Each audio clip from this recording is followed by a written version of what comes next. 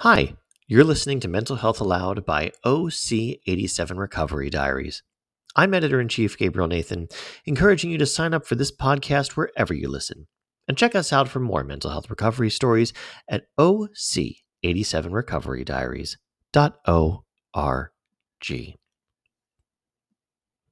Integration, my final stage of healing from dissociative identity disorder, by Shirley Davis. I have dissociative identity disorder, DID, a condition I developed in early childhood as a result of severe childhood abuse and neglect. DID is more common than people think, with an occurrence of 1.5% of the US population. Though perhaps less known, DID is slightly more common than schizophrenia. I was diagnosed with DID in February 1990. I always knew there was something different about me, and I had what I thought was poor memory. I was always meeting people who said they knew me, but I had no recollection of meeting them. Money would disappear and appear in my bank account, and I was having severe bouts of depression. I could hear the voices of the others in my system. My life was becoming a chaotic, mixed up mess. I also would find clothes in my closet I didn't remember buying, and money would disappear from my checking account. I knew I needed help, and had sought out the help of a therapist. Although I didn't know it at the beginning of treatment, I had to accept that a diagnosis meant a lifelong struggle that would bring chaos, discomfort, and stigma to my life. The comfort I needed, I would learn, would come from within as I learned to cooperate with the alters. I lived in a world of emotional flashbacks and dissociative amnesia caused by DOD that left me to work. I was so disorganized in my thinking and life that I ended up on disability. I took not being able to work very hard, as I was forced to quit my dream job where I was well paid and didn't need to be on my feet. I felt like a failure and became deeply depressed. However, that is not why I'm writing this piece. Instead, I want to not tell you about my journey of struggle with dissociative identity disorder, but about integrating my multiple system and offering encouragement for others who seek it. Therapy was hard work, with my therapist attempting to lead me out of my self-imposed prison of dissociation into the light of wholeness. However, over 120 alters were in my system, and they interfered in my life in several upsetting ways. Alters are parts of myself that did not coalesce into one personality when I was very young. They would buy clothes I couldn't afford, spend money, and get money from sources I didn't know about, and would do many other disrupting things. All through therapy, my therapist kept reminding me that one day I would literally pull myself together, and my system would go in the same direction. But it wasn't easy to imagine that wholeness.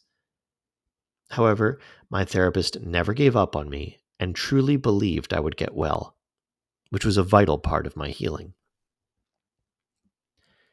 Integrating parts is the goal of psychotherapy, but it must be done to live a healthy and happy future.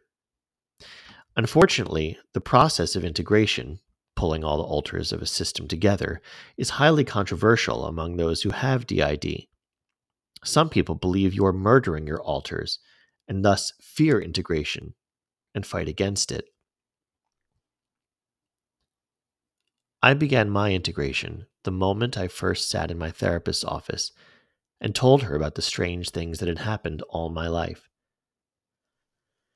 At that moment, I began to move toward the final fusion of the parts of myself that had coalesced correctly due to chronic childhood abuse and neglect. Dissociative identity disorder takes a long time and lots of guts to heal. I had to face the abuse and what it did to me head on, often reliving past trauma. I found myself so tired at times that I would become suicidal and need inpatient care. Integration of alters is not like it is on television or the movies would have people believe. There's no sudden gathering together of the alters under hypnosis. Integrating alters is slow and gradual work, which cannot be accomplished in a few sessions with a therapist. Indeed, integration can take years or even decades. The first alters to integrate were some small children who finally felt safe because I had decided to become their mother. Indeed, I had become a mother to all my alters, caring for them and holding them when they were upset, rejoicing with them when they were happy. What had happened was that I had become my own caregiver, a task that needed to be done and should have happened long before, but I was too busy surviving to do it.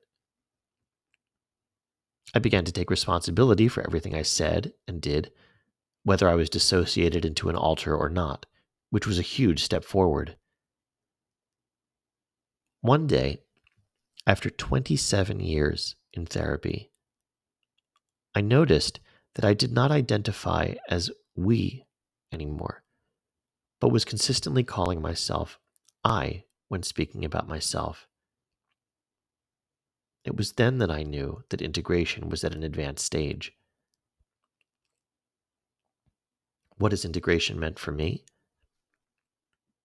It has meant a considerable decrease in the mysteries I used to fear. I now know where and how much money I'm spending and what I'm spending the money on. The flashbacks have become manageable, and a trigger rarely catches me off guard. Most importantly, none of my alters have died. Instead, the others have become part of who I am, and we mostly agree on what to do and who we befriend. None of my alters have been lost as their talents and knowledge have become incorporated into me. I've developed a metaphor that may help explain the integration process to others. There was once an orchestra that had no conductor. They were all proficient at their instruments, but each played their own music, leading to a cacophony. Then one day, a deft maestro arrived, raised a baton, and slowly began molding the orchestra, helping them play the same music. Day after day, and for many years, the maestro would take up the baton in his white-gloved hand, and little by little, the orchestra members began to play in unison. Then one day, after a long time, the orchestra began to play sonorous, lilting music together. After the union of instruments, the maestro announced that he needed to go now and asked for someone in the orchestra to take the baton from him and lead. The person who had gathered the orchestra members together in the beginning said she would, so she became the leader of the others. In the illustration, the orchestra was my alters who acted without unison, causing chaos.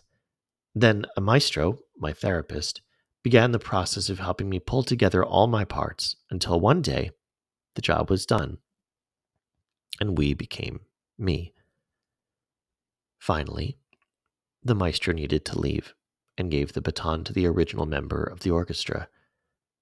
That symbolizes the day when my therapist left and turned over the baton to me. Integration isn't easy, but it is necessary if a multiple wants to live a free life as free of chaos as possible. Although my symptoms have greatly lessened, I still have periods where I use my dissociation as a tool to escape. But those episodes are becoming further apart. Those of us who live with dissociative identity disorder share similar experiences with dissociation and the chaos the disorder brings. We were brought up in different environments and had similar yet different traumatic events occur to us. However, there are a few messages I would like to send out to others experiencing dissociative identity disorder, it would be that you are not alone. There are millions of people around the world who live with this disruptive problem. Also, dissociative identity disorder is not curable, but you do not need to live in chaos.